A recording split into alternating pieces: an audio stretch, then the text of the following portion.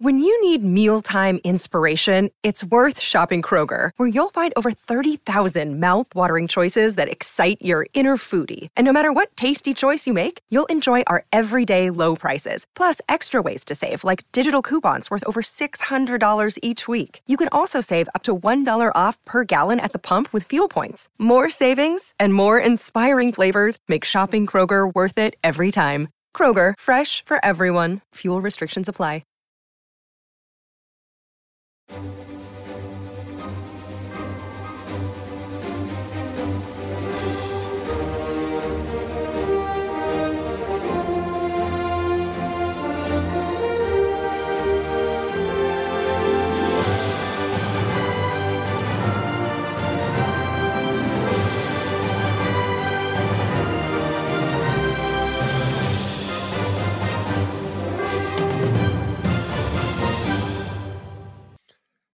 Welcome back to where it all began. Kind of Funny's MCU in review, but we're doing something a little bit different. Get away from the doorbell, guys. Well, not now. I'm introing a show. We're doing something really special today. We're doing MCU in preview. We're going to be taking a look at the future of Marvel Studios projects and making a bunch of fun predictions on where we're going with that. But for this one, I decided we're not going to have the normal crew, Nick's dumbass and Greg and Andy. No. We need a real professional. So I called him out of the Blue Dungeon itself, straight out of New Rockstars, Erik Voss. Oh, thank you. Sorry about that doorbell. Now is not a good time to swat you. I apologize. Exactly, man. Erik, how are you doing, man? I'm doing good. I'm now we're in kind of like a rest period as we await Moon Knight. This is what we call a bit of a dry spell at New Rockstars, where we really just start scraping the bottom of the barrel for theories and hot takes, tapping in on the goss, but trying not to focus too much on the leaks because we don't want to spoil anything.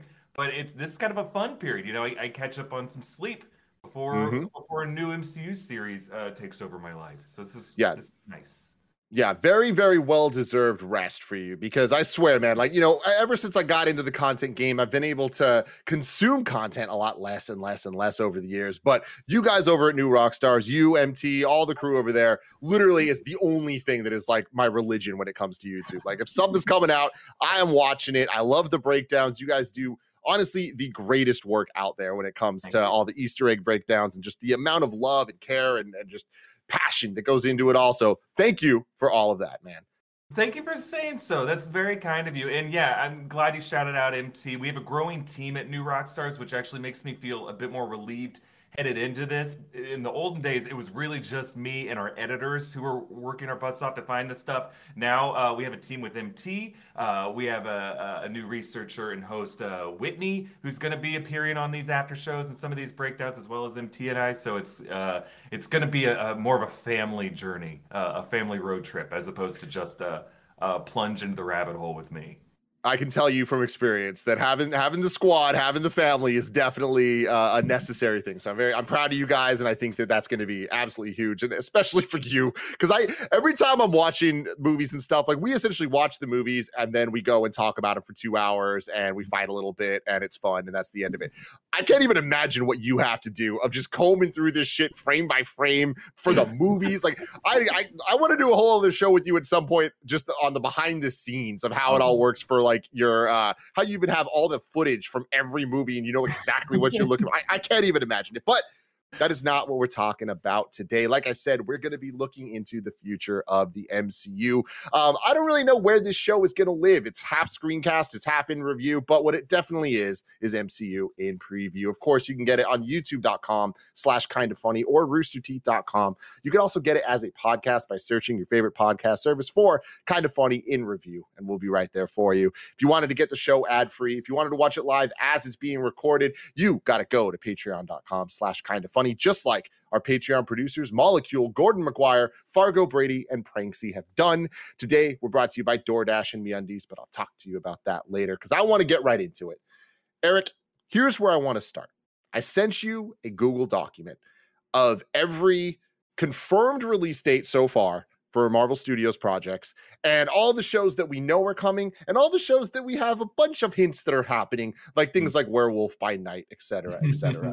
Yeah. To start this off, I want to go through and try to figure out what we think as of today, March 14th, 2022, what we think the release schedule is going to be. And then I want to go project by project and predict what cameos we think are going to be in that movie and what the post-credit scene is going to set up in the future. Okay?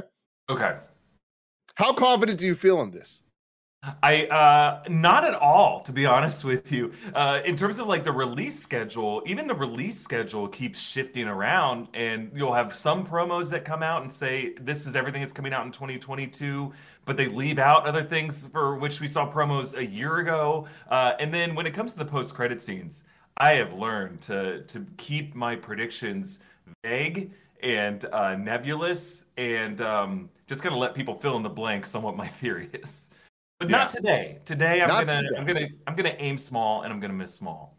I love that. And so that's the whole thing. I know how the internet can be, and I know especially for Erik over at New Rockstar, there's a lot more credibility over there than over here. So this is all for fun. This is us. We're not putting bets down. There's nothing crazy. We're just going balls to the wall, trying to use our expertise in the Marvel Studios to try to guess what we think they're gonna do. But we all know we can't predict shit.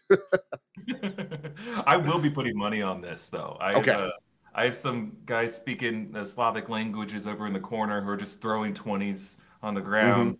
Dogs are barking. It's pretty chaotic over here. So let's. Oh God. Okay.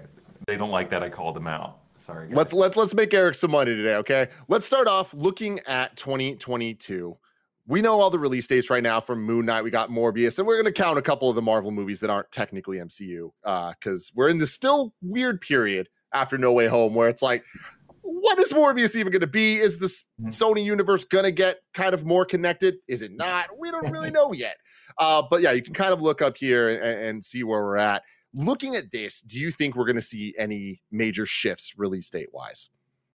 I think if we do, I think Black Panther Wakanda Forever might get pushed. That would be the only one, just because I know they had a lot of production problems. I think the Guardians of the Galaxy Holiday Special is on track. I think Werewolf by Night sounds like announced Michael Giacchino. That guy, what an exciting gig for him and for all of us to see what he can do. Makes me feel like this has got to be a musical. We'll talk about it. And I think maybe What If Season 2 might get pushed. Just because I feel like they might take some time. But otherwise I feel pretty good. I was seeing yesterday that Disney put out during the investors meeting they did last week, they did mention that What If Season 2 was going to be 2022, but that it still is kind of wishy-washy. I'm kind of with you where out of all the shows, I do think that's the one that would get pushed because we also from that learned that Miss Marvel's going to be the next show after Moon Knight. So I think we kind of assumed She-Hulk might have been, but I think that what we're looking at here could make a lot of sense. And on top of that, I'm right there with you with Black Panther. Like, I would not be surprised if you could scroll down a little bit, if Black Panther and the Marvels switch spots. With the Marvels slated for February, because that would be like right after Miss Marvel, kind of leading into that, you know? Yeah, you just keep hearing these mixed signals. You hear things like Dominique Thorne has wrapped on whatever she was shooting for Black Panther Wakanda Forever as Ironheart. But you also hear, and I think they finally figured things out with Letitia Wright. But you also hear things like definitely, Carol Danvers, actress Brie Larson is currently in the midst of it all. So yeah, I could see those two switching. Yeah, potentially. And then, Kev, if you could scroll down even more there. So 2023 is kind of interesting because we have 3 movies slated with dates that I think are pretty firm unless Marvel's and Black Panther switch. But that's only up through July. That leaves many months of the year left for things like Blade or Fantastic Four and then other movies that are like lightly confirmed in different ways, like Captain America 4, Deadpool 3, and then the inevitable announcement of whatever's next for Tom Holland's Spider-Man.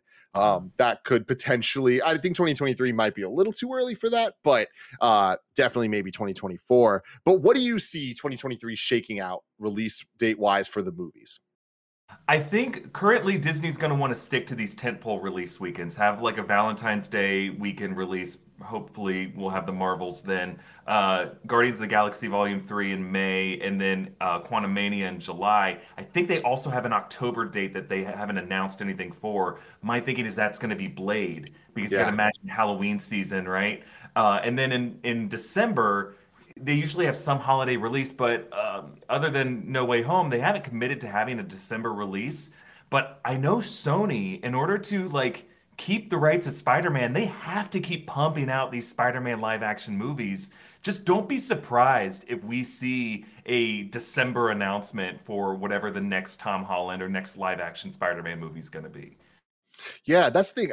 I haven't been caught up in a while on how that deal looks, and I don't even know how much of it is out there. But I remember in the past, it used to be that they had to release one every 2 years. Obviously, with COVID, things kind of changed, and there was a bigger gap between Far From Home and No Way Home. But do you think that they'll get back to that 2 year cycle to get them? Because that would be 2023 December. Yeah, I think they wanted to push No Way Home beyond the 2021 calendar year, because originally it was going to be, I think originally it's going to be even sooner in the year, but it was going to come out for a while in like July of 2021, but they couldn't push it beyond December because then that would push it out of the calendar year, and that's why they had to flip around Multiverse of Madness and shoot like reshoot a huge chunk of that movie in order to make it make sense now. Mhm. So it cost them a lot of money to do that, but I think part of that was that Sony didn't want to lose it or run afoul of that contract. Yeah. So yeah, I would be surprised if it came out like late into 2024 if it did come out in 2024. hmm So there we go then. So 2023, 5 movies, and that's including the Sony Marvel project of Spider-Man 4. We're assuming the Marvels, Guardians 3, Ant-Man and the Wasp, Blade, Spider-Man 4. Do you think we see Fantastic Four, Captain America 4, or Deadpool 3 in addition to those in 2023? I think uh, I'd be surprised. I think we'll see announcements for Fantastic Four in the year 2023, or maybe by the end of this year. I don't think we'll see it releasing. There's just something about like Fantastic Four in 2024 that I can imagine one of the Allens or one of the Bobs up in on Alameda in Burbank are like, yeah, 4 and 4, do it that way. We'll have 4 and 4, and then Avengers 5 in 2025. Numbers make sense to me. And then maybe Captain America 4 in 2024 as well. Deadpool 3 might be the only one, just because I think they're pretty eager, and I could imagine maybe after some possible Deadpool cameo in Multiverse of Madness, we might finally get an announcement of when Deadpool's getting his own movie. Yeah, for sure, for sure. So I guess with this, then let's just keep it kind of simple. We'll have this just be 2024. With the Fantastic Four, Cap 4, and Deadpool 3, which could be 2023. We'll see. If you're a fan of the numbers, there you go. They would match up That's there. how it always works, right? I mean, because that's the thing, right? Like, we haven't really gotten too many April releases for these movies, but April, like, imagine like 4/4/24 for Fantastic Four. I can see them doing that. I mean, maybe they keep moving What it a day little is bit that? early. Like technically, Endgame Infinity War, that was like the last weekend in April, so you You're can right. imagine them dragging it forward earlier and earlier in the month. Maybe possible. Yeah, let me see what day that is on the calendar. The 4th is a Tuesday, so maybe not, but they've been stretching that opening weekend more and more, so maybe we'll make it all the way to Tuesday, you know? Sure. Yeah. Yeah. So here's where I think it gets really kind of crazy and interesting is the TV shows. Because even I feel like this year, we're still kind of up in the air about the order of the shows being released. Is What If season 2 happening this year? Miss Marvel coming before She-Hulk, like all of that. But then we have this plethora of shows.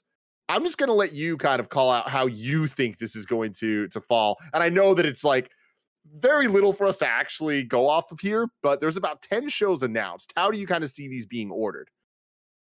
So yeah, obviously the end of this year we got Moon Knight coming in March. Then we'll have. I think there was an announcement that based off of when the Hollywood premiere of Miss Marvel is going to be, that could be like the second weekend of June specifically. I assume She-Hulk's coming at some point this year. We have a What If second season, and I think Secret Invasion coming at some point by the end of this year. We just don't know if it's going to be in 2022 or 2023. We had the Disney Plus Day in November of last year that included that shot of Nick Fury. They made it seem like, all right, they're shooting a lot. We keep hearing reports from the set. Presumably, they should be able to wrap by by the end of the second quarter, sometime maybe in April at least. Uh, and we should be able to see that by the end of the year. Like, imagine that being your holiday release. Yeah, that actually it does kind of add up there because looking at 2022 with the shows, there's a bunch of movies coming out towards the end of the year, but then there's Werewolf by Night and the Guardians Holiday Special. Those are just kind of one-offs. So I could see Secret Invasion kind of like hitting that maybe that Hawkeye time period, right? Yeah, yeah. Some between Thanksgiving and Christmas, and then you have Guardians of the Galaxy in December on Christmas.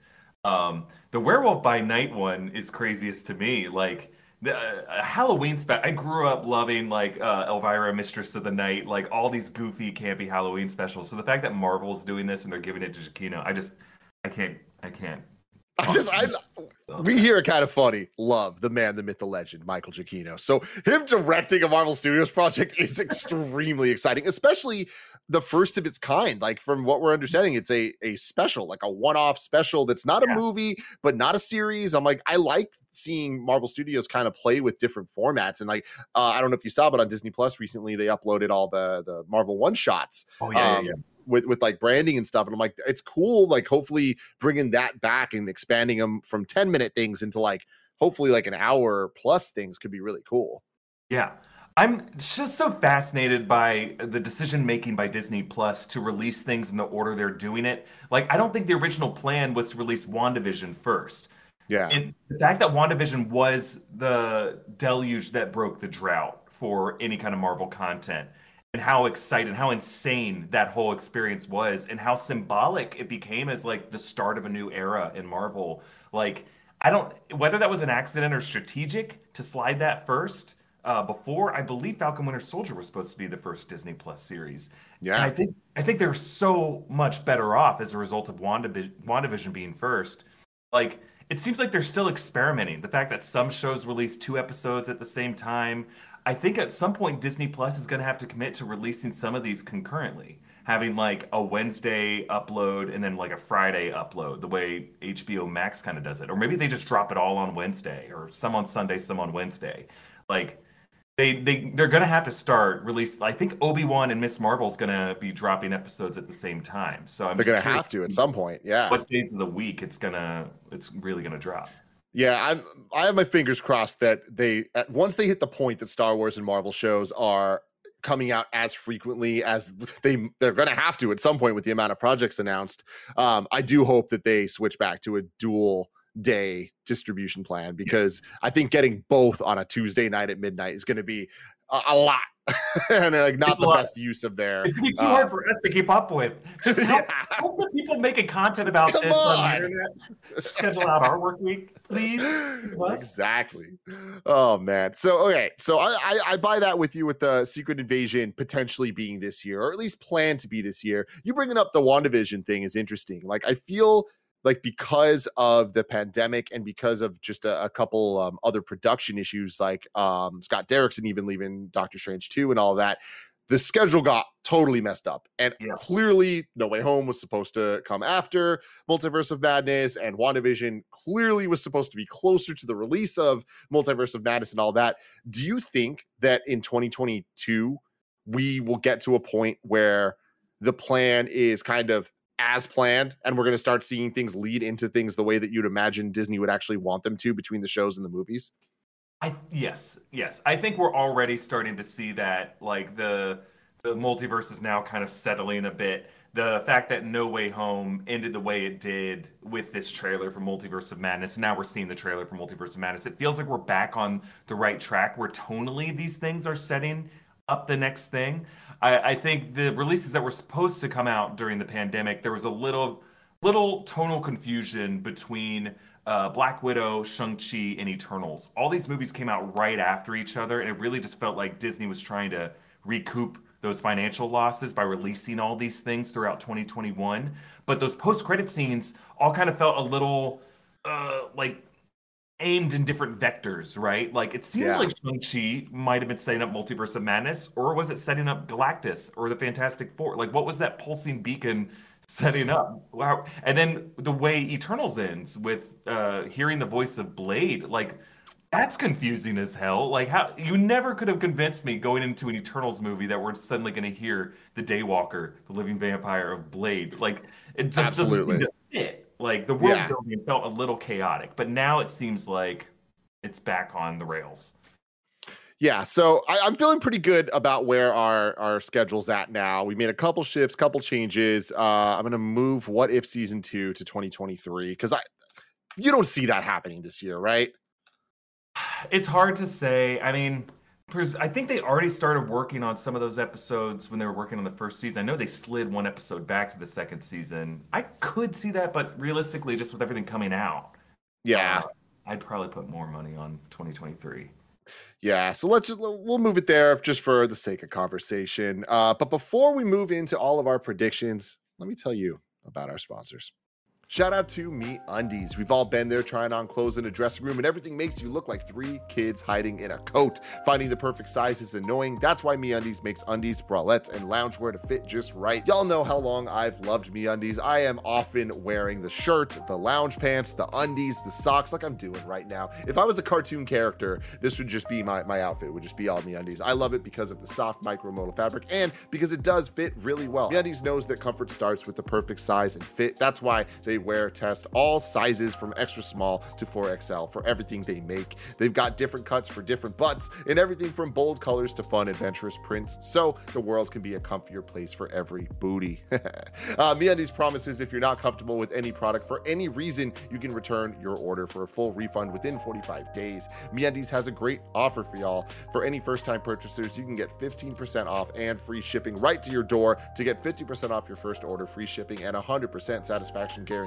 go to meundies.com/kindafunny. That's meundies.com/kindafunny. Shout out to DoorDash. Sometimes pulling into your driveway after a trip to the grocery store only to realize you forgot one key ingredient for dinner kind of feels like the end of the world. But with DoorDash, you can get the groceries and household essentials you need or a backup meal from your favorite local restaurant delivered in under an hour. Desperately craving a late night snack or just want to stock up for the week with DoorDash? Get it all in one app. We've been using DoorDash forever. You hear us on the Kind of Funny podcast always talking about the different taquerias we're ordering from, the different burger places we're ordering from. We are super happy and we love to just get the food delivered right to us. For a limited time, you guys can get 25% off and 0 delivery fees on your first order of $15 or more when you download the DoorDash app and enter code KINDAFUNNY. That's 25% off up to a $10 value and 0 delivery fees on your first order when you download the DoorDash app in the App Store and enter code KINDAFUNNY.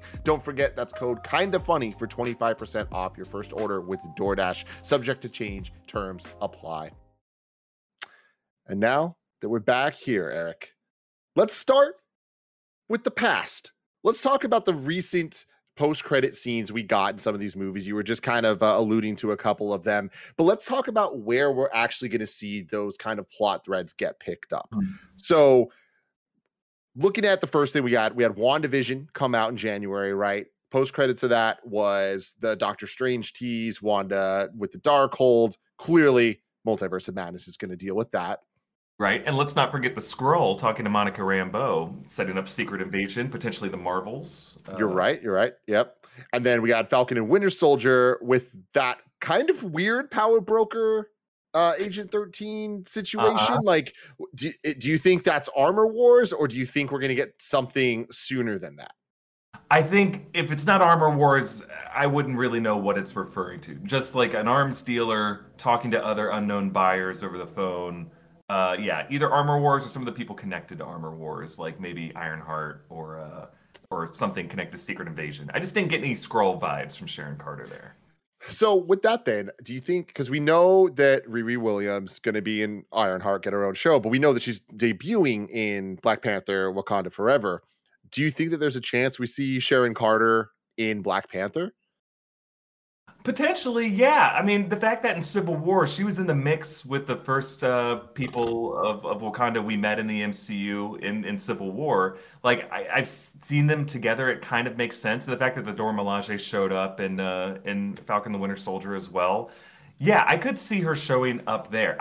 I'm just it's harder for me to make predictions about like plot choices I wasn't as crazy about, and I think the whole Sharon Carter storyline, the Falcon the Winter Soldier, I found just Yeah. a little Lacking. confusing. It seemed like it was cut up in post-production after they removed a lot of storylines, and that was just kind of left a little unclear. So, other than her just being the MCU's arms dealer connected with other arms dealers, I just don't really know what to make from her. I mean, my big exciting theory was that she was connected to Thunderbolt Ross, and now, RIP, the recent loss of William Hurt. I just not really sure what direction they're going to go in with that whole side of the universe.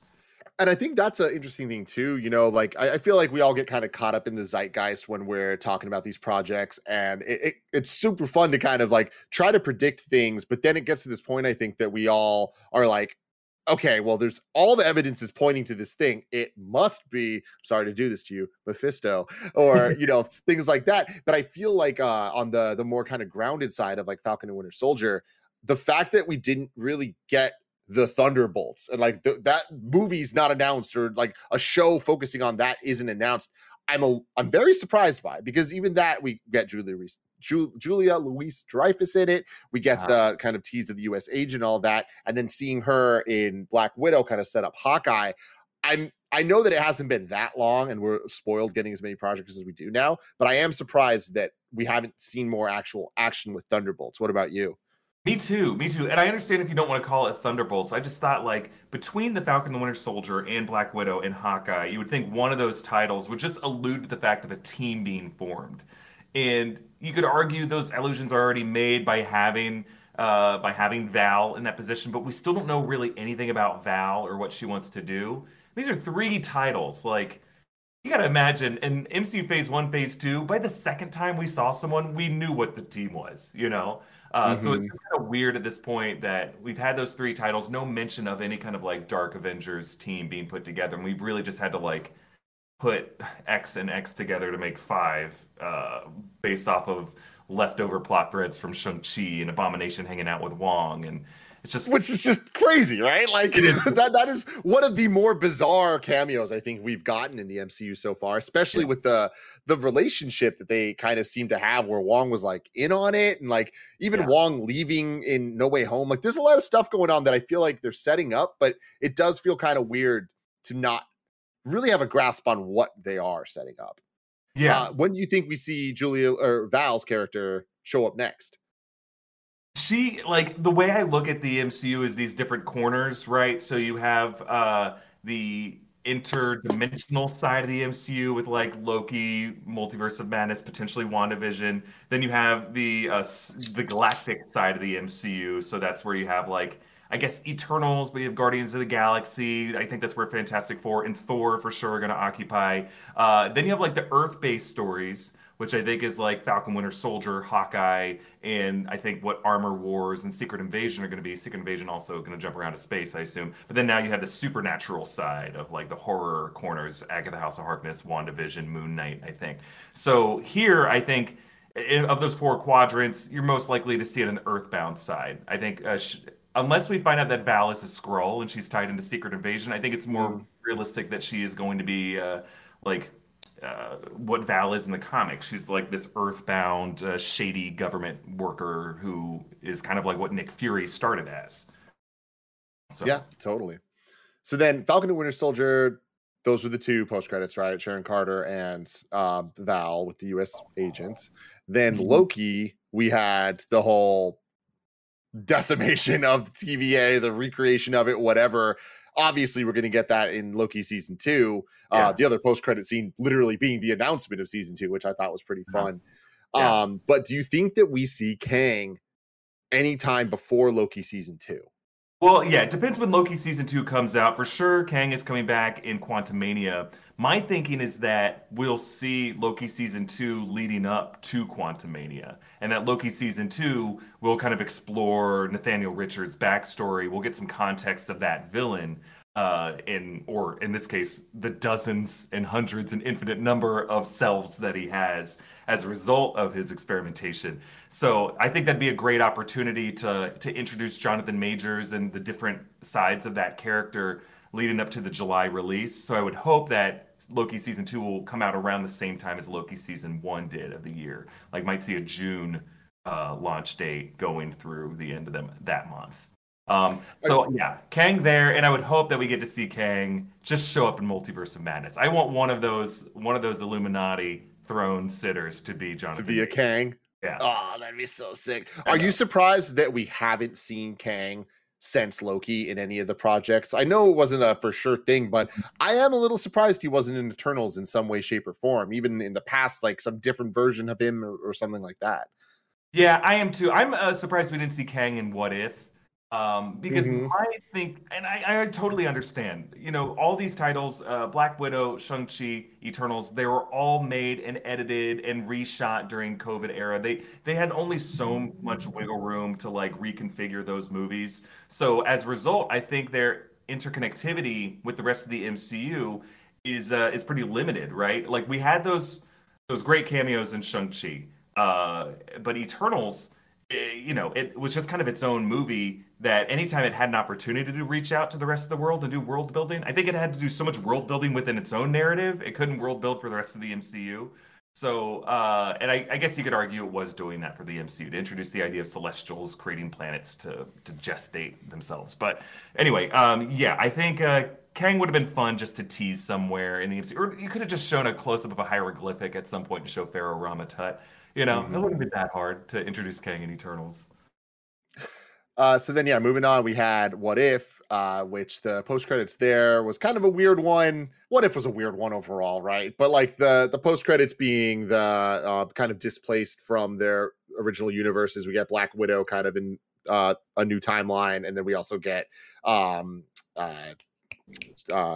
Agent Carter as. Why am I blanking on that? Captain Carter now in that timeline. I imagine with all the teases and stuff, we'll see her in Multiverse of Madness. Do you think it's actually the What If version of her, or is it a variant of that variant? I go back and forth on this, Tim. I really think that the version we're going to see is the one from What If. Because there's this whole backstory to this character where she was like a multiversal traveler. She is a guardian of the multiverse. She's plenty experienced on those kind of battlefronts.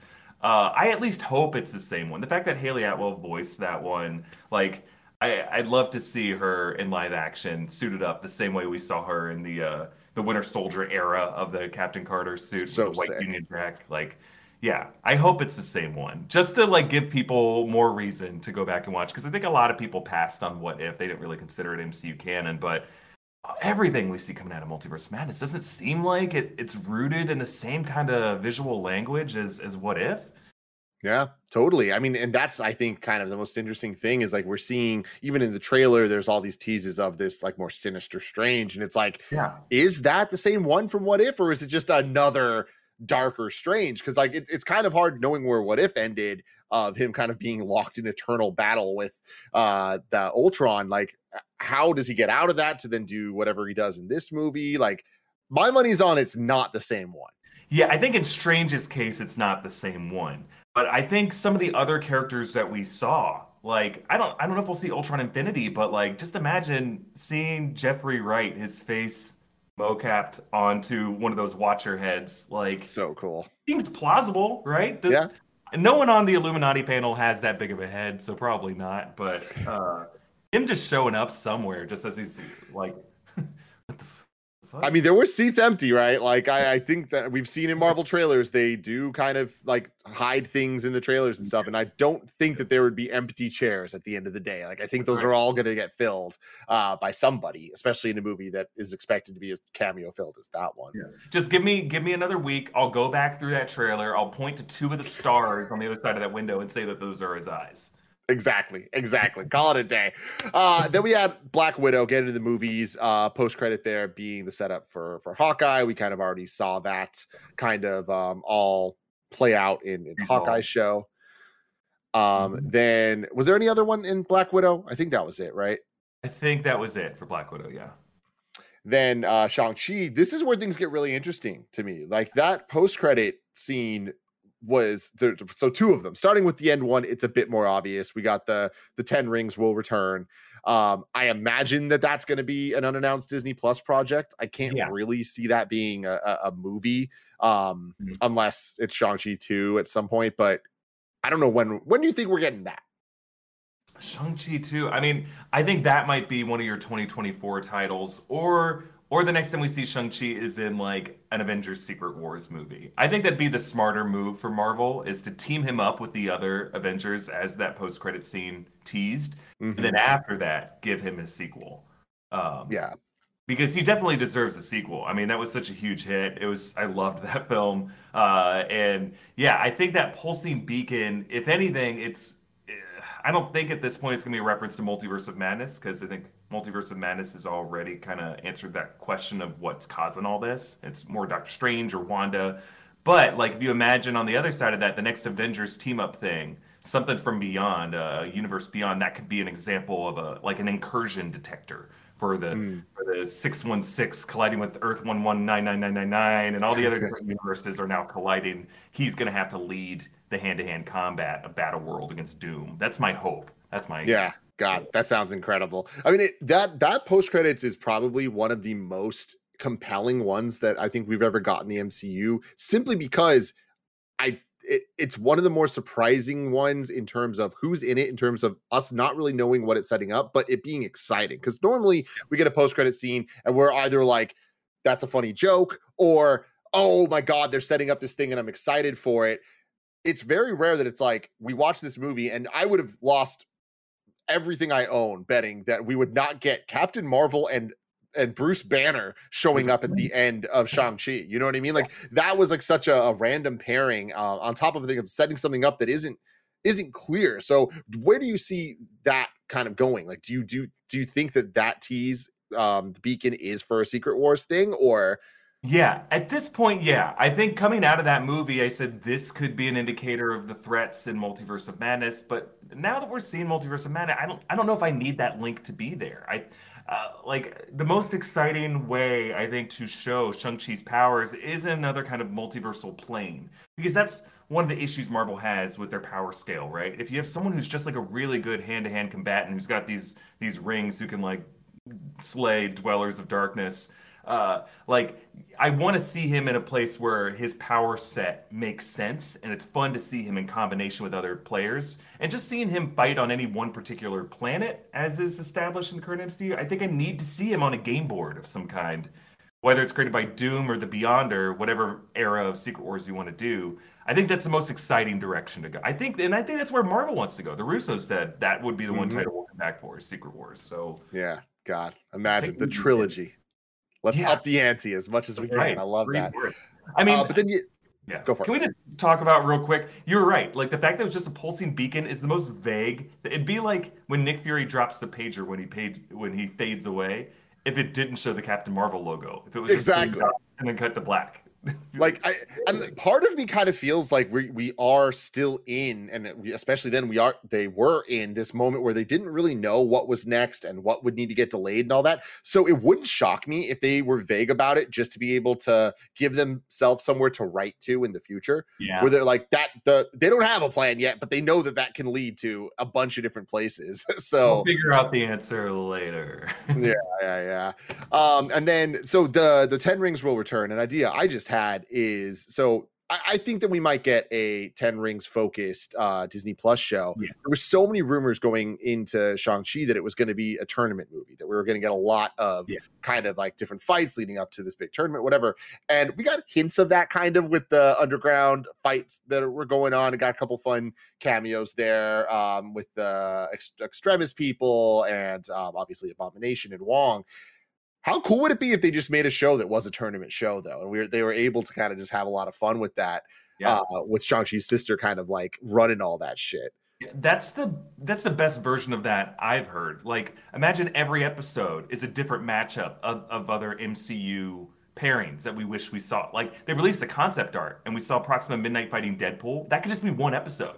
And then the whole episode, you learn about this character's backstory, why they're in this tournament right now, and they fight. And then you maybe just start with like 8 or start with 4 and then just make 12 episodes out of that, you know? Like, Yeah. Marvel, I hope you're listening. We're outlining your Totally. season for you right here. It's gonna be great, man. But the thing that was weird to me about that concept art, and obviously concept art can be so many different things. We saw with Mandalorian season 2 that they had Plo Koon stand in for Luke and all that stuff. So it's like we know that they kind of can get like weird with it. But Deadpool and Proxima Midnight is weird for a bunch of reasons, but specifically Proxima Midnight, she's dead. Like there's no timeline there that she's not dead. And I guess she could always be a variant, but I'm very interested they decided to use those two characters in that art. Right. I think the idea of it was like we just have to plug in other people that will not be spoilers in case this ever leaks. So if it ever leaked that Proxima Midnight and Deadpool are fighting, yeah, a certain corner of the fandom would lose their minds, but we'd all realize, oh, this is just hypothetical. This is placeholder, you know. Like I believe there was a Spider-Man No Way Home trailer leak. The very first teaser that came out, it leaked. And if you go back and go look at that in Times Square as Peter and MJ are swinging through it, there's a billboard that says X-Men on it. That clearly they just put as a placeholder before they commit to Rogers the musical. They just, some VFX artists like, something will be here, but we'll just put X-Men now. And I wonder if they did that to like test to see if it ever leaked who leaked it, you know? Like I think Marvel will do that. Yeah, wow, that's super interesting. So then moving on, Eternals. This one ended with the kind of the Black Knight tease and then Blade's voice, which like you were saying earlier, one of the most like, excuse me, what things of all time, especially weird that if you didn't follow up with new Rockstars, you wouldn't necessarily know, yeah, that's 100% Blade. I mean, Tim, that was the one time Marvel invited us so far to a press screening. And it was one of the funniest experiences sitting in that theater. This is the same theater where that other jerk from Variety ended up tweeting that Harry Styles was Eros seconds after walking out of that theater. God, it was unbelievable. Anyway, but we were sitting in that theater, and as soon as we hear that voice come up, are you sure you're ready for this, Mr. Whitman? I heard 4 different pitches all around me that were all the wrong voice. I heard someone say, "Oh my God, Nick Fury. Oh my God, Jeffrey Wright." And then our group was convinced it was Jeffrey Wright. Yeah. For sure. I walked out of that being like, maybe that was Jeffrey Wright. Holy shit, we got the Watcher in this now. Watcher in live action. And then thinking about it more and then watching it again, when I saw it again on the opening night, I was like, oh, wait, no, that's definitely Mahershala. That's 100% Mahershala. But yeah. That, what a crazy reveal. I mean, the Eros reveal makes sense. Revealing another celestial in the world, and that we're going to expand to a future celestial conflict, an eternal with the celestials, totally makes sense. But then going back to Earth and then having Black Knight team up with Blade, like we really had to reach to find a moment in the comics that the two of them ever appeared in a title together. And it's really just that MS-13, right? Or like one of those stake-style organizations in London where they're fighting supernatural threats. But it wasn't like a popular run or anything. Yeah, I think it's interesting, especially we'll get into talking about like Moon Knight and stuff of how that all connects. But they're clearly kind of trying to set up, like you were saying, that different kind of side of the MCU we haven't really seen much. But going back to the Eros thing, Thanos' brother, blah, blah, blah, all of that. When do we see the kind of continuation of that Eternals storyline? Yeah, that's a great question. I mean, I don't know if Marvel's ready to commit to an Eternals 2. I think the fact that the movie underperformed, I just don't know if they're really eager to revisit. But they have a great opportunity to bring back that storyline as a subplot in Guardians Volume 3 or even Thor Love and Thunder. Because both of those titles are on that, galactic side of the MCU, potentially even Fantastic Four, right? I think all we really need to see is just like a trial, a very goofy trial where Harry Styles and Patton Oswalt as Pip are just in front of the Living Tribunal or some other cosmic judge, Erisham, pleading for the case of Cersei. And there might be a ton of other people who are in that deposition hearing or something like that, I think as a subplot in one of these other scenes or one of these other films, I'd prefer to seeing an Eternal, because I think that that sequel to Eternals would feel so tonally different from the first Eternals. I Yeah, would want it to feel different. Just hang out in absolutely. space, you know? Yeah. And then the last one, Spider-Man No Way Home. Obviously, the post credits of that, we get the Tom Hardy Venom situation. Yeah. We got to imagine Spider-Man 4, whatever that's going to be, potentially something in the SSU. We'll have to wait and see. Do you have any more thoughts on that? I mean, yeah, I think they're gonna want Venom to cross over with the fact they left the Venom symbiote goo in the MCU suggests that it's gonna want to bind to one of these characters, whether it's Tom Holland as Peter or Ned or MJ or someone in his world, and that's going to be a problem for it going forward. So I would imagine the next Spider-Man movie, Spider-Man 4, assuming it is set in the MCU again with Tom Holland, it's going to be a Venom / Miles Morales story. I'd rather see a Miles Morales story personally than a Venom story again. Do you think we're getting Miles in Spider-Man 4? They have to. They have to. There's kind of an internal debate we're having at New Rockstars if it's better to introduce Miles in the separate Sony universe with all the villains, and presumably the Spider-Man of that universe is Andrew Garfield Spider-Man still.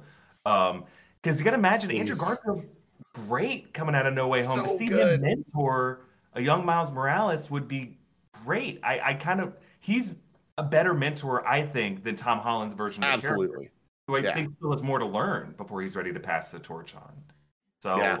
I don't know, but then you don't have Miles in the MCU as much unless the Bobs and the Allens are able to work with Pascal again to get some other partnership sharing deal with Miles Morales, which I assume they could figure that out. So let's talk about Moon Knight a little bit, and then we'll get to Morbius, and we'll go back to the whole Spider talk. So here the predictions start. We'll go project by project and kind of give our thoughts on what MCU cameos, or at this point just Marvel cameos, do you think we'll get, like what hype moments, reveals, whatever, and then also what do we think the post-credits scene for the project is going to be setting up. So starting with Moon Knight, what are your thoughts? Okay, so the Moon Knight producers right now are claiming that it's not going to have broader connections to the MCU. But then the next day, a promo comes out that shows like a sign for the GRC, Global Repatriation Council, from Falcon Winter Soldier. I'm like, yeah, no, this is the MCU. Everything's pretty connected. So I think Moon Knight, setting up the supernatural side of the MCU, we're introduced to Khonshu, the moon deity. I think we're going to see the Sun King. I think that's Ethan Hawke's character. So I think we're going to see how these things connect to WandaVision, Agatha House of Harkness, and Multiverse of Madness in particular. So I think one of the gods we meet in this is going to be one of the gods we see in Multiverse of Madness. Interesting. Yeah. Okay. I don't think so. I don't think that it's going to be connected to Strange 2.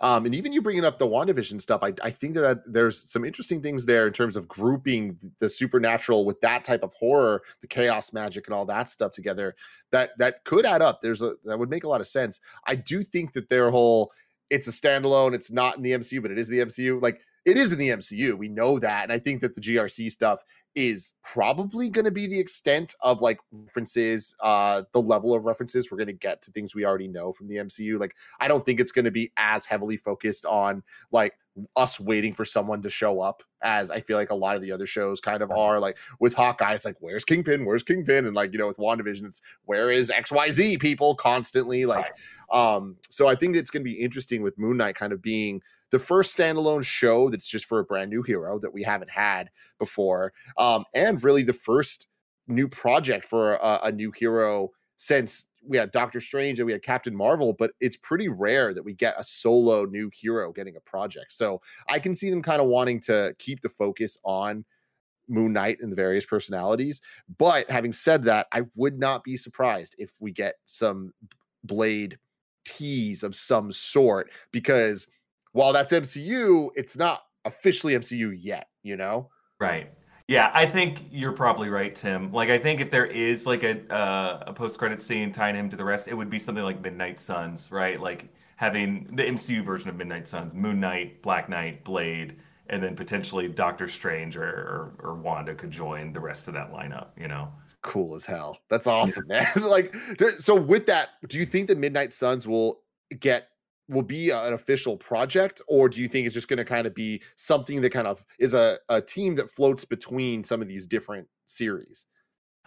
I think it should be a film. I want to see that movie, either a movie or like a very high budget miniseries. I just don't know if you could get all those actors together. Like we're talking Oscar winners at this point, because like you Yeah, also are going to want Ghost Rider attached to that, right? Like because Ghost Rider yeah. is part of Midnight Suns.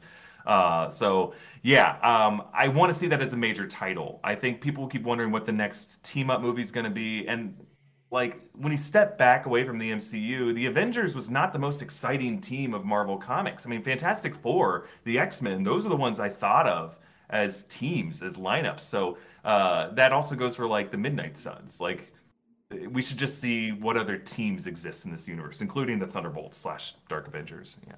Yeah. I mean, another interesting thing to bring up is, in just a couple days, we're getting all the Netflix Marvel shows on Disney Plus.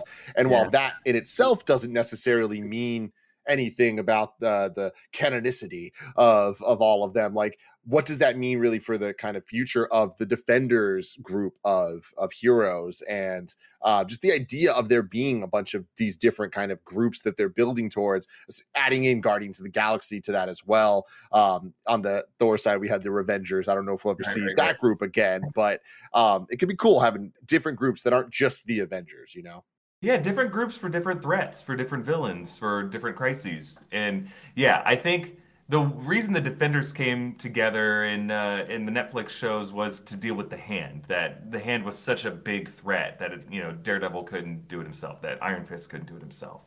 So we need to find some kind of like hand-to-hand threat, like a street level threat. But like the fact that they're now in the MCU is just great news. Like as you said, I don't know which of the storylines, how much of those episodes will be adopted as canon, but like potentially a significant amount of them will be, which is good news, I think, especially for Daredevil and Jessica Jones. So turning from some good news to some maybe not so good news, let's talk about Morbius.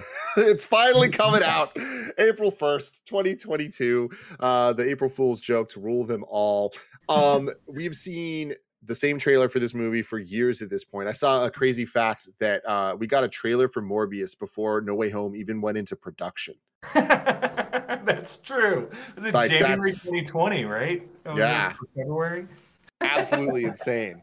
But it's finally here. It's coming out. I don't think that there's ever been a more confusing what universe is this movie that we've ever seen. We see the Oscorp logo from the Amazing Spider-Man movies. We see the Raimi Spider-Man on a murderer wanted poster, but that's the storyline from the MCU Spider-Man. And then we get Michael Keaton as Vulture, clearly as Vulture in this. What is going on? Especially now that No Way Home has come and gone. Andrew Garfield, we all as fans want him to be the Sony universe. We want there to be a post-credit scene setting him up as the Spider-Man in that universe. Do you think it's actually going to happen, though?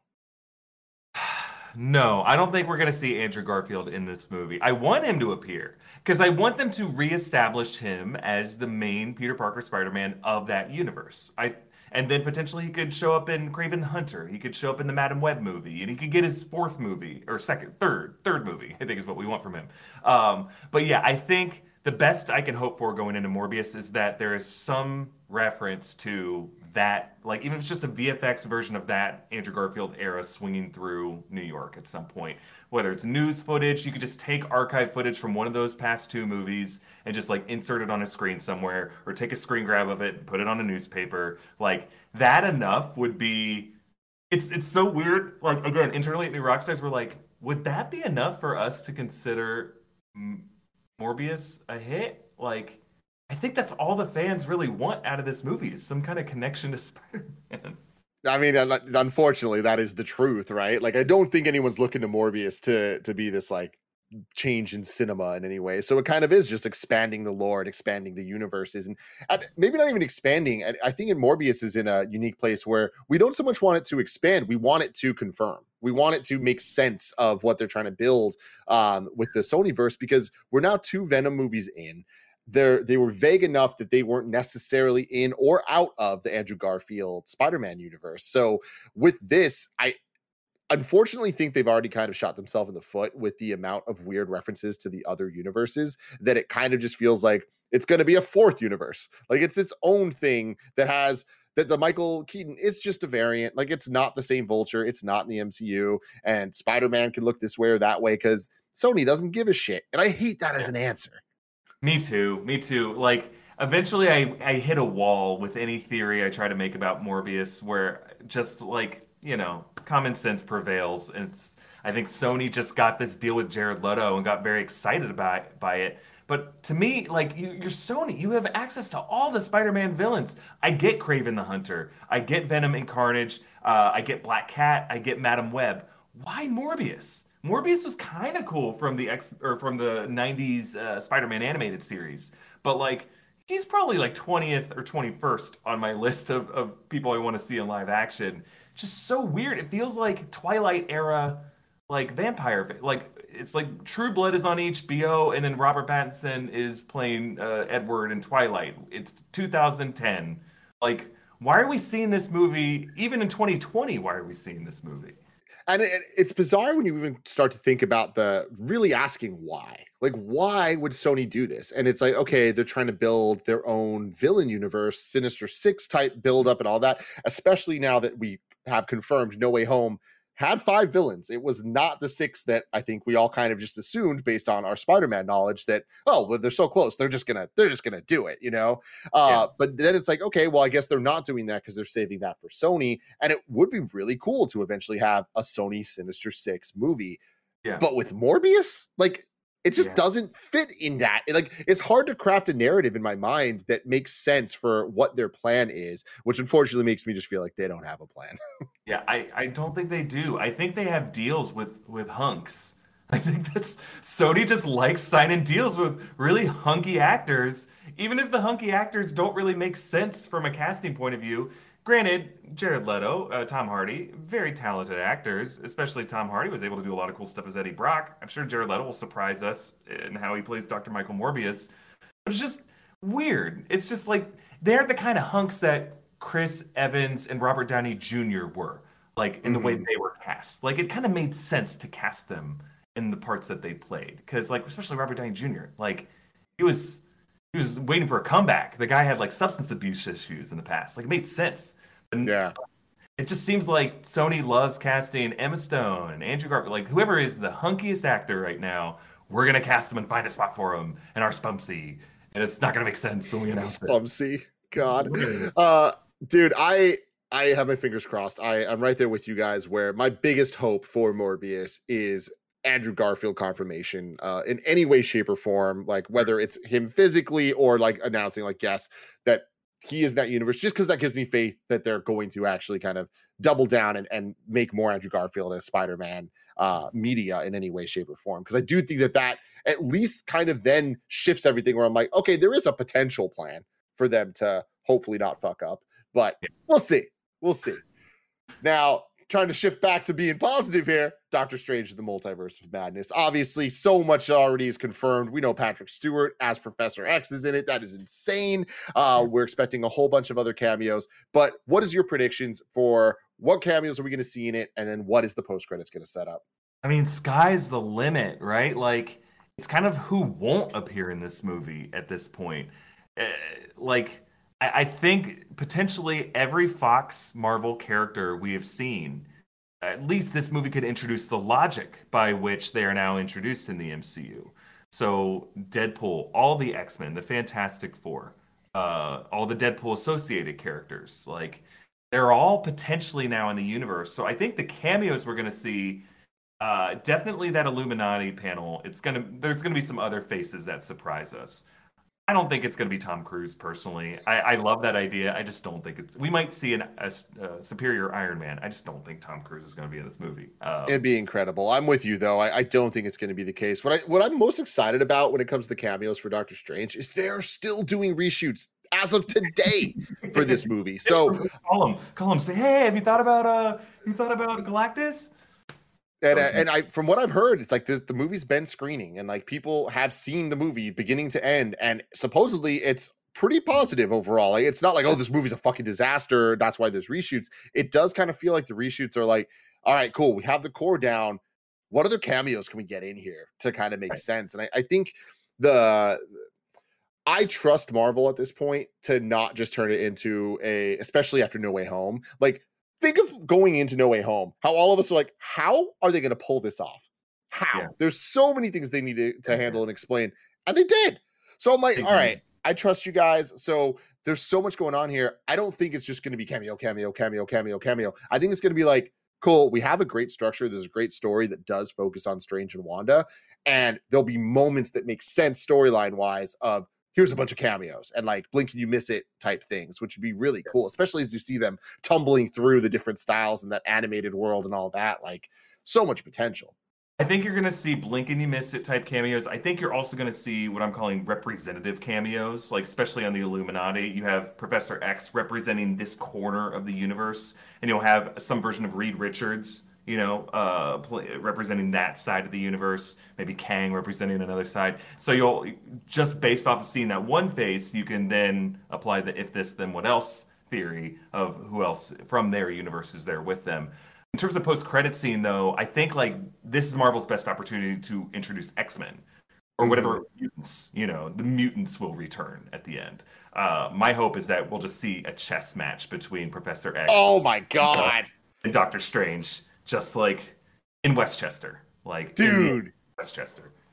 That's awesome. I haven't thought about that. That would be really damn cool. Simple, elegant, and then maybe Strange even says, or Professor X says, "We're actually in the end game now," and then like, oh my god, I love it. Yeah, I think all the rumors right now are that we're gonna get the Deadpool tease in the post credits, and I think that Deadpool makes the most sense in the post credits as opposed to the movie, especially with the tone of the movie from what we're seeing from the trailers and all that. I know in the poster people are saying that you can kind of see Deadpool's face. I don't buy that. I don't think that's Deadpool. I think that's just a very that's Deadpool. Yeah, exactly. I think it is a very convincing coincidence, but I do think it's a coincidence. I don't think that they would spoil that in the poster, but I can see them doing something fun, kind of setting up Deadpool 3 just because of the multiverse. It just makes so much sense, breaking the fourth wall, and especially if a movie's going to be this heavy, kind of ending on some levity, but that also is progressing the MCU plot, I think would be a good call for them. Yeah, first mid-credit scene X-Men, final post-credit scene Deadpool. I think that would be incredible. My money's more on. I think the X-Men tease might be more just kind of from what's in the movie itself. Sure. Like I hope you're right. I would love that, but I just think it might be a little too early to really like put the word mutants out there in that type of way. I think that the first post-credit scene for Strange is going to be a Strange setup, similar to Strange 1 with the Mordo thing. And even though it's taken fucking a decade to get there, I think it'll be more of a setup for Doctor Strange 3. As I'm even saying this now, dude, what are the chances that Doctor Strange 3 is Doctor Strange and the Midnight Suns?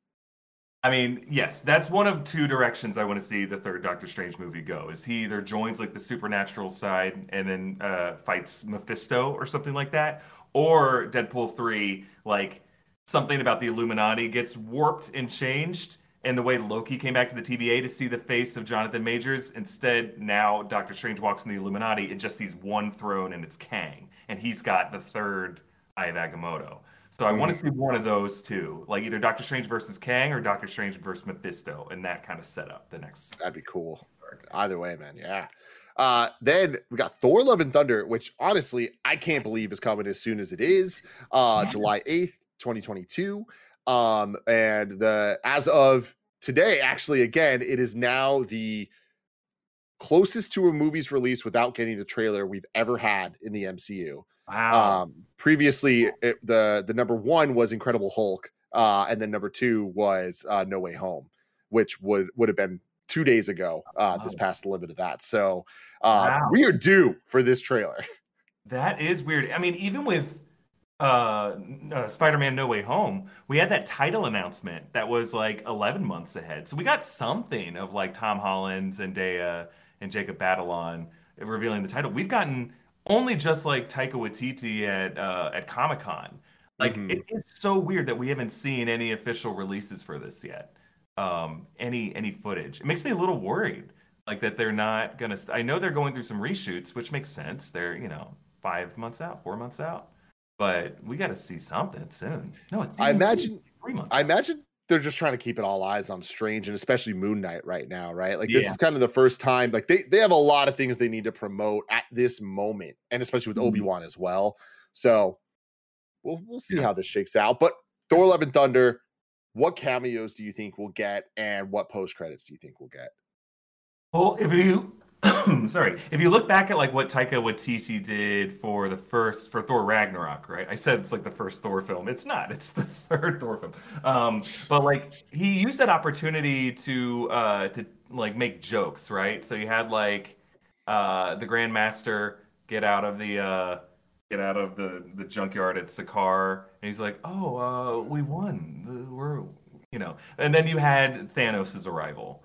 So you kind of had one set up the next title, and then you had one just kind of jokey one. I think for Taika, I think the most interesting thing for him to set up would either be some kind of connection to other sides of the astral side of the universe, right? Like something with the Celestials. Like at some point, if you gotta imagine Gore the God Butcher, his goal is to kill all the gods. Like I think his anger must be aimed in some way, either some derivative anger towards the Celestials. So I think a tie-in there would be the most like logical. Do you think that Jane makes it out of this movie alive? No, I don't think so.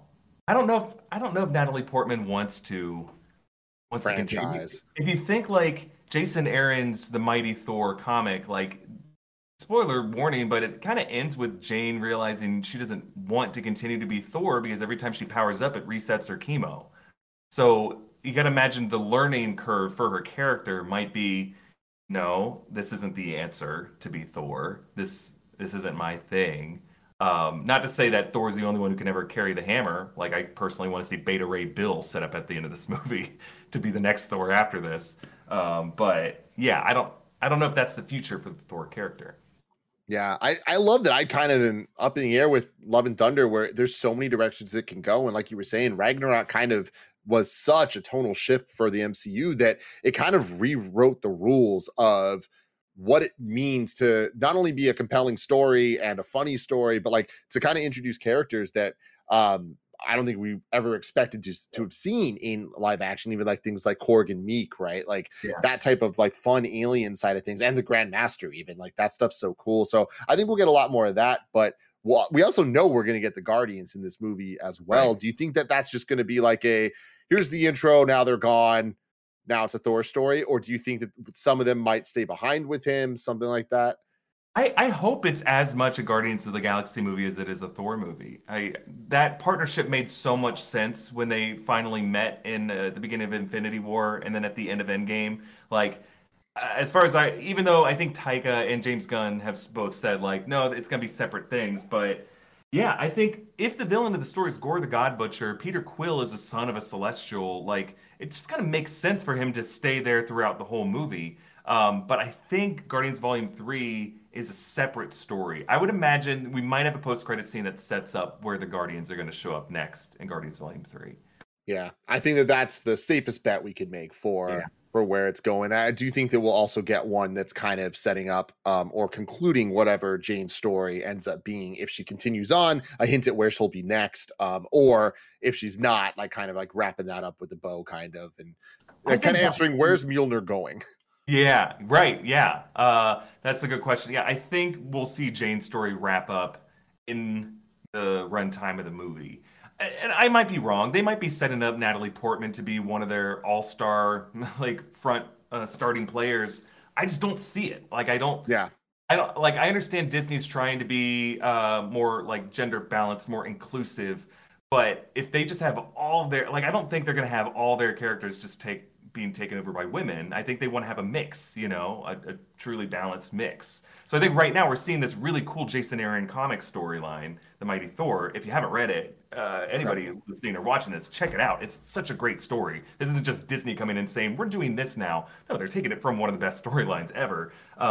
So I think, I don't know if Natalie Portman wants to do 7 more titles, I mean, I'm just surprised she wanted to do one more. I mean, I think that her showing up in Endgame, even if it was old footage, was one of the more shocking moments of that movie where it was like, what? Yeah. What? Like, she's That in seems this. Like fun. they're Yeah, referencing her in a direct way. Like, yeah, whoa, that's nuts. So yeah, very, very cool to see her back. And I wonder what that looks like. I mean, I know that Taika probably had a lot to do with that as well. Like, who yeah. would not want to work with Taika Waititi at this Right, point, you right, know? right. Yeah, yeah. So then Miss Marvel, debatably coming before, after Love and Thunder. We don't really know that yet. But obviously, we're gonna get a post credit of some sort setting up the Marvels. Do you think we see Carol Danvers in this show? Yeah. I think there's the fact that Brie Larson showed up for the post-credit scene of Shang-Chi. Like Brie Larson is the most a game for just showing up to some weird Marvel green screen studio and not even knowing what movie it's for, but just looking at an X on the wall and saying, "Where's Fury?" and just saying, "Okay, yeah, use that." So I if she doesn't show up for this, I would be surprised. I think the fact that this show is definitely going to be the prelude to the Marvels film. Absolutely. I think both you'll see Monica Rambeau and Carol Danvers show up at some point in the show. I also think there's a good opportunity here to set up Secret Invasion, especially if Secret Invasion they wanted to come out by the end of 2022. I would want this show to have some kind of reference to that. Interesting. The Secret Invasion, if it were to come out at the end of this year, I think that might change my theory on Marvels and Black Panther switching spots. Okay. Because you'd imagine that that would probably kind of connect together in some way, shape, or form. But we've learned this year and last year that just because we think stories are connected, like Loki and What If and WandaVision, they're not, and No Way Home, they're not necessarily connected. The multiverse is something we know very little Connecting our about. head canons, but aren't going to overtly reference each other necessarily. So yeah, I think Miss Marvel, that's kind of the safe assumptions is Captain Marvel, whether it's Monica or Maria or Captain Marvel herself. Like that could Yeah. be something in there. And then She-Hulk, I think that's one that's like, I imagine is going to be Shang-Chi level cameo galore, where it's going to be, and by that, I don't mean Shang-Chi, I mean like Abomination and Wong, like those type of characters where a lot of eyes are on Daredevil. Do you think we Yeah. get that? See, yeah, I think this is where we're going to see Daredevil next, is on She-Hulk, as like either Nelson and Murdoch is at the other end of the courtroom. Um, I think maybe she takes on either as a client or someone she prosecutes the Frank Castle case. You know, like I think that this would be a great opportunity to introduce John Bernthal back into the MCU, like have him be Frank Castle in one of these trials. Like this show looks so weird. It looks like Ally Yeah. McBeal a little bit as like a legal sort of comedy, you know? And anybody who might have needed a lawyer at some point in the Marvel world, get them on this show. Do you think that they might use She-Hulk to answer our question of what is the status of the Netflix shows? Like kind of have it be the show that we see kind of multiple of these characters show up and Yeah. give us just enough hints and word things correctly of like, oh, wow, okay, this all is canon or is not. I mean, I think what you're asking is, do we want to see She-Hulk fuck Luke Cage? And the answer is a resounding yes, right? Like, that's perfect. That's like I want to see those two. Exactly. Fill in Yeah. the rest of my. So we know that show is going to be a little bit different in format too, because it's 10 episodes. That WandaVision had 9, but even WandaVision had that kind of weird thing of the majority of the episodes being sitcom length, right? I imagine She-Hulk might kind of adopt a similar premise where there's shorter episodes to fill out the 10, maybe a bit more monster of the week to give us a little more opportunity to get these cases in and fill out the world more. Possible. We could also see like a David E. Kelly, Boston Legal, or Ally McBeal kind of thing, where they're like 44 minutes. Like I could see that being the case too. It's hard to know. I mean, Jessica Jones had such a great format on Netflix where that was also kind of like a case of the week sort of thing. And if they followed that formula of Jessica Jones, I think this could be a really fun show. Yeah, and then obviously we're going to get Bruce Banner in it, right? Mark Ruffalo, we saw him in the trailers. So do you think we're going to get a fair amount of him, or do you think it's going to be kind of like the scene we get in the trailer and that's pretty much it? See, I think it's going to be like what Rhodey was to the Falcon the Winter Soldier. I think you saw Don Cheadle show up, I believe, just that one episode, right? Unless he showed up at the end. I can't really remember. I don't think so. Yeah. I think he'll just be in that first episode to introduce how She-Hulk exists, like what was a scientific process of blood transfusion or gamma radiation that led to her becoming She-Hulk. And I think Banner's going to help explain that. And at that point, I think it's going to be her show. He might show up here and there, but you kind of want it to just be a Jennifer Walters show. I mean, there were all those rumors of World War Hulk, the movie, right? And like with that, like the rumors were like the ones backed up by like Hollywood Reporter and Variety. Like it felt like there was like some validity to it. So I don't know the timing of all that, and I also even the distribution rights with Universal technically still owning the film rights, I think. So I don't know how that would all play out, but I don't think it's a coincidence that She-Hulk is coming out this year. I feel like that is them kind of laying some seeds. Yeah, I don't know what's going on with that because I haven't looked at these contracts, but I really did think that like you have to keep making more Hulk movies in order to retain the rights. Or maybe Marvel just has to shell out a ton of money. The fact that we already have a show called She-Hulk means that, like, presumably, you know, they could have an MCU, Disney MCU Hulk movie at some point, even call it World War Hulk. I mean, I imagine the TV rights and movie rights are different. So that might be kind of the weird loophole that they're using there. But I think once the show happens, we'll have a much clearer vision of where Hulk's going himself. Yeah. And so then the next one, not MCU, but potentially connected in some way, Spider-Man Across the Spider-Verse Part 1 coming October 7th, 2022. Obviously, this thing could do anything. The first movie proved that anything can happen, including Spider-Ham, and that was fantastic. They had the restraint to not have Toby or Andrew show up, which at the time I was like, how are you going to have a Spider-Verse movie and not have them? And now I'm so happy they didn't, because No Way Home got to be that moment. But do you think that we get them or Tom Holland in this movie? I think so. If not in this movie, in its post-credit scene or in part 2. Like you watch the interviews with Lord and Miller, they're all but saying that this movie is absolutely they wanted to do it in the first one. They're gonna want to do it in this one, in the second one. I'm just interested, you know, like I don't know how you top what we already know will be in this movie. The fact that the first Into the Spider-Verse ended with revealing Miguel O'Hara in that post-credit scene. Now we see him swinging with Miguel O'Hara. They're going to meet Indy and Peter Parker in this movie. We're probably going to meet, we're definitely meeting Spider-Woman. So what other ones are out there that we didn't see yet that really feel like a next tier over that?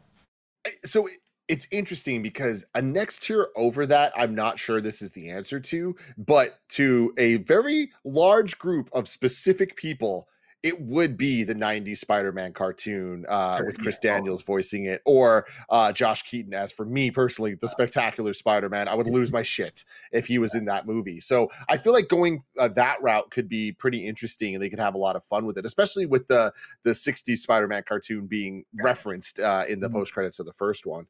Yeah, I agree. All of those, like, my head's gonna explode when I see. So they're gonna have the 70s Japanese Spider-Man show up in this. Just based off of the art they've shown, I think we're gonna see an Aunt May Spider-Man or Spider Aunt May, whatever it's called. So we're gonna see a lot of them. I just don't know what the next, like, what's beyond the multiverse, I guess is my question.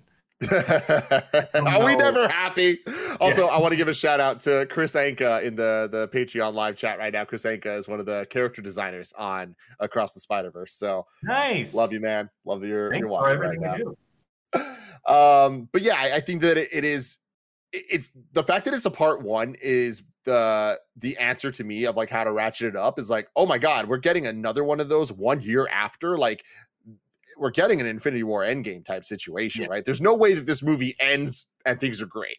Like, it has to end on a cliffhanger for us to get back to. So I'm most interested in that. And I imagine that the post-credit scene will, I mean, potentially it could be as simple as post-credits has the live action Spider-Man we know, even if it's just their voices.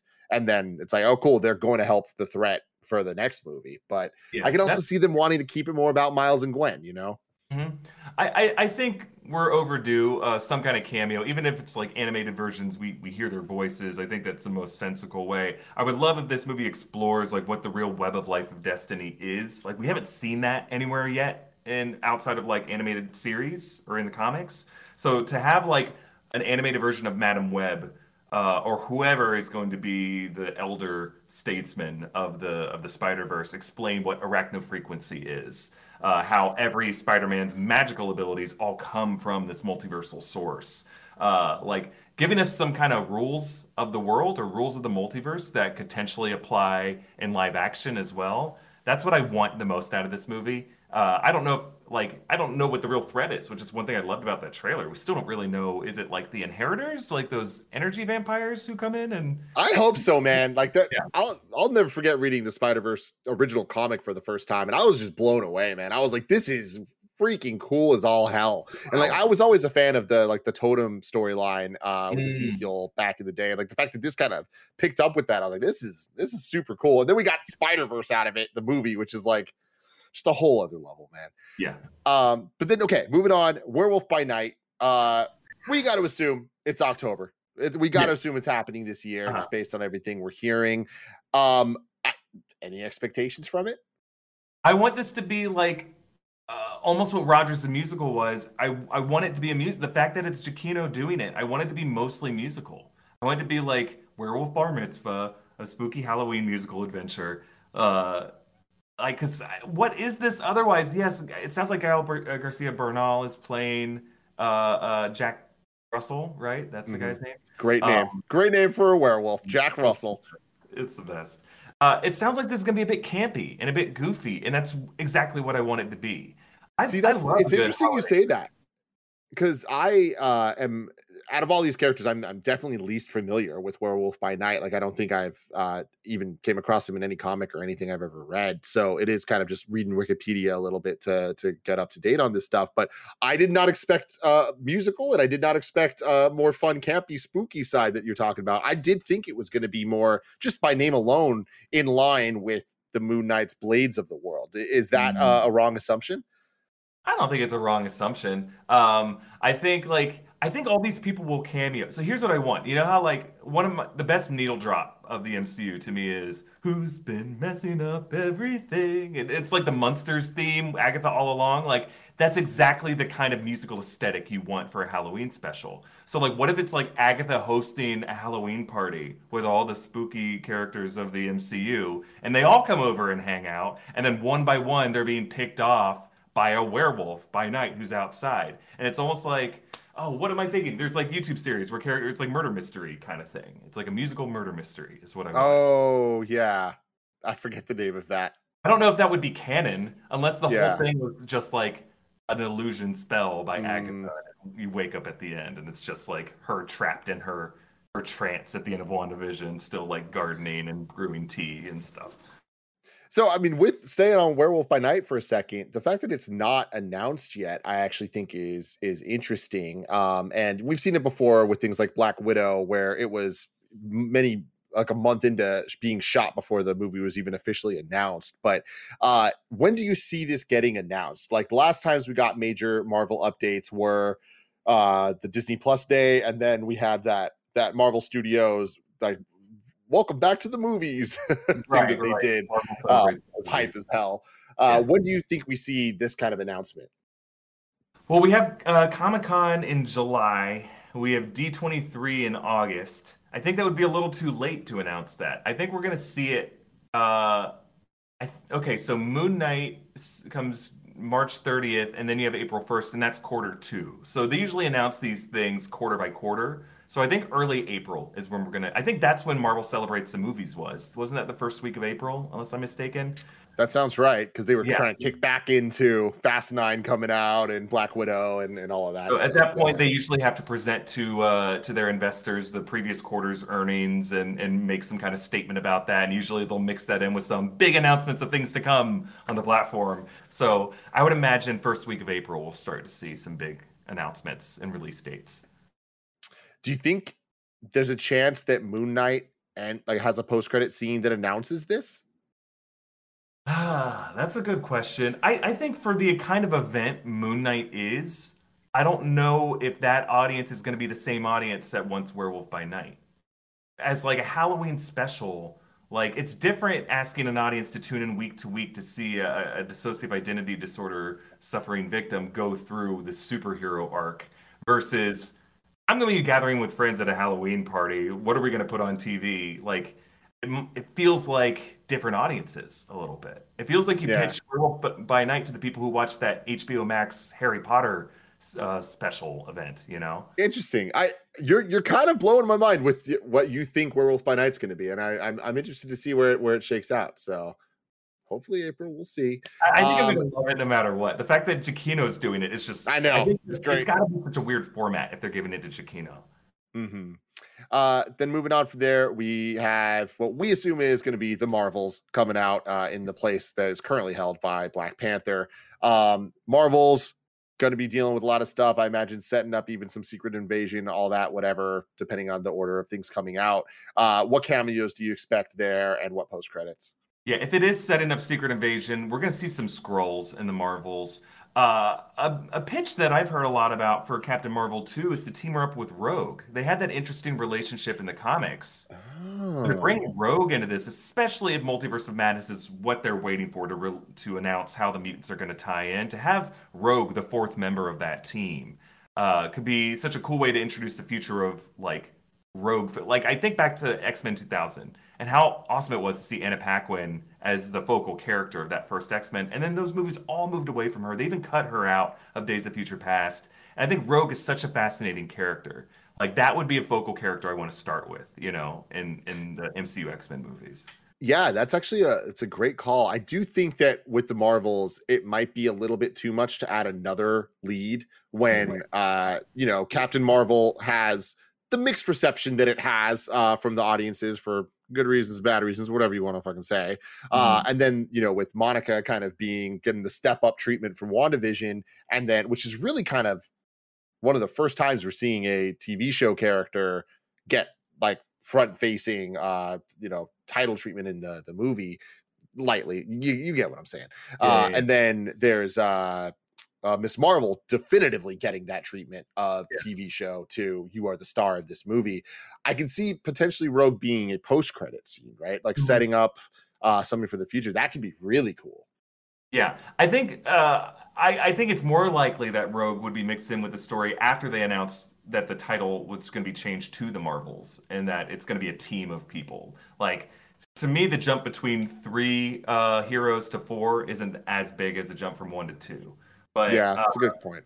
but I hear what you're saying. I think it's just most interesting that we're seeing some Rambo looking warrior in Multiverse of Madness, which makes me even more excited to see Monica, or if we learn something about Maria's backstory through this. Because I don't know if it's Maria Rambo or Monica Rambo, but it looks like one of them.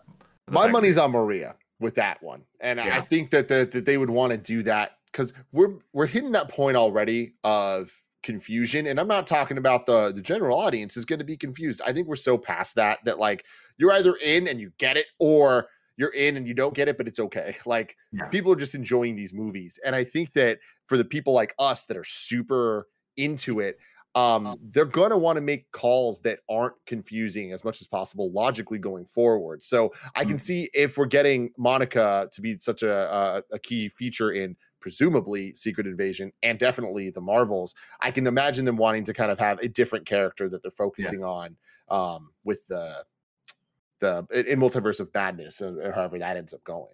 I think you're right, especially if we're applying what if logic to it. I think the clearest what if flipping of a coin there is what if Maria Rambeau Photon got hit by Yeah, the Kree shockwave instead of Carol Danvers, and then she became Captain Marvel. yeah, But I think Secret Invasion, we need to learn more about the Kree versus Skrull conflict. Oh, I meant the Marvels. We're talking about the Marvels. Yeah, we need to learn more about the Kree versus Skrull conflict ahead of Secret Invasion. I think Secret Invasion, the true villains are going to be the Kree, not the Skrull. And the Marvels is a great opportunity to show us that. And again, we're in the galactic side of the MCU. This is where I would love to see the Fantastic Four and Galactus get introduced. Silver Surfer. Just I imagine what these settings are going to be. If we're going back to Hala, that's kind of like the kind of people you would imagine walking into frame there. hmm so then leading into Secret Invasion, if we're Yeah. assuming it's coming out at the end of this year, that could Mhm. potentially add up. We know we're going to get some Fury there. Do we think Fury's going to die? Like, at what point does Mm. Nick Fury bite the bullet? I don't think it's going to be in a TV show.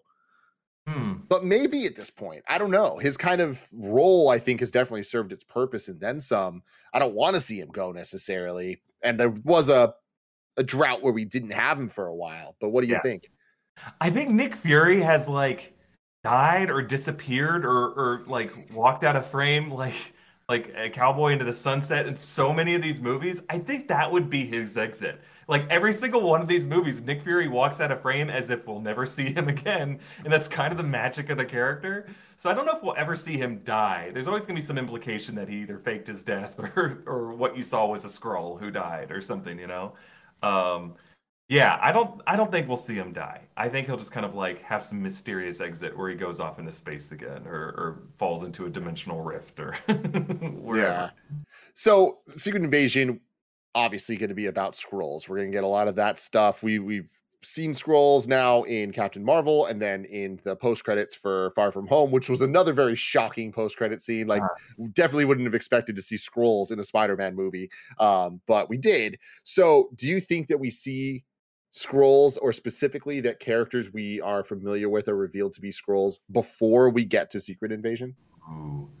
I think that's going to be such the promise of Secret Invasion that Marvel's not going to want to reveal that before. Like that's the most exciting thing about having a Secret Invasion in live action is that any of the characters we've seen at this point could actually be Skrulls in disguise and not in good ways, you know? So like for me going into that, I'm wondering like, is Rhodey a Skrull? Is Happy Hogan a Skrull? Like I'm on constant Skrull watch.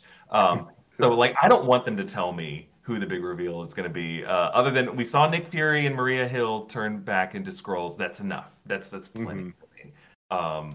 Yeah, I'm just more excited to see like what cameos they're going to reveal. Who else they can get in the show. This cast is already the most exciting cast of any announced Marvel project on Disney Plus that I've seen. They got Kingsley Ben-Adir, Olivia Colman, Amelia Clark. Yeah, Amelia Clark. Like this is such a wild cast that, holy crap, it must be a great story if all of them are involved. Yeah, really interested in it. And then closing out the year, Guardians of the Galaxy Holiday Special coming in December 2022. Again, absolutely love Marvel doing something different and off the wall. Let James Gunn have fun. He just proved he can do no wrong with Peacemaker. So I expect we're going to get something kind of fun here. And I my prediction is that it's going to be more consequential than we would assume from just a holiday special. He reveres the Guardians characters so much that I imagine that, of course, this is going to be kind of a light setup to like maybe a bridge between Thor Love and Thunder and Guardians 3 for the group of characters. But I think we might get a big surprise or two in it. I think so too. James Gunn has talked about his love of the Star Wars holiday special from 1978. And technically, according to Lucasfilm, according to Dave Filoni, that Star Wars Holiday Special remains canon, remains Star Wars canon, especially with The Mandalorian. They called back a couple things from the Star Wars Holiday Special. So, yeah, I think you're going to see something similar with the Guardians Holiday Special. My question is, like, what is the context? Is it just something that's for the TV streaming audience? Or is it something that they have to do for the collector or for the Grandmaster? Or, like, they have to put on to make good on some deal, they have to put on some kind of show for the Grandmaster to applaud from his dais. The way that like when you ride the Guardians Mission Escape ride at Disneyland, like there's kind of a story to it. I think there's gonna be something similar here. Yeah, that could be cool. Well, Eric, I'm going to let you go here. We got through 2022. We have so many more projects to go. Like, it's insane that we've only touched like 10 of these things. Maybe we'll have you back on sometime and continue to do the rest of it. Definitely want to get MT on at some point as well. Yeah. And we'll do this. But like I said, trying something different with this. Let us know in the comments below what you think of this MCU and preview. And if you want us to keep doing this type of stuff. But Eric, where can people find you? You can find me on Twitter and Instagram at EA Voss. Of course, you can find me on the New Rockstars YouTube channel.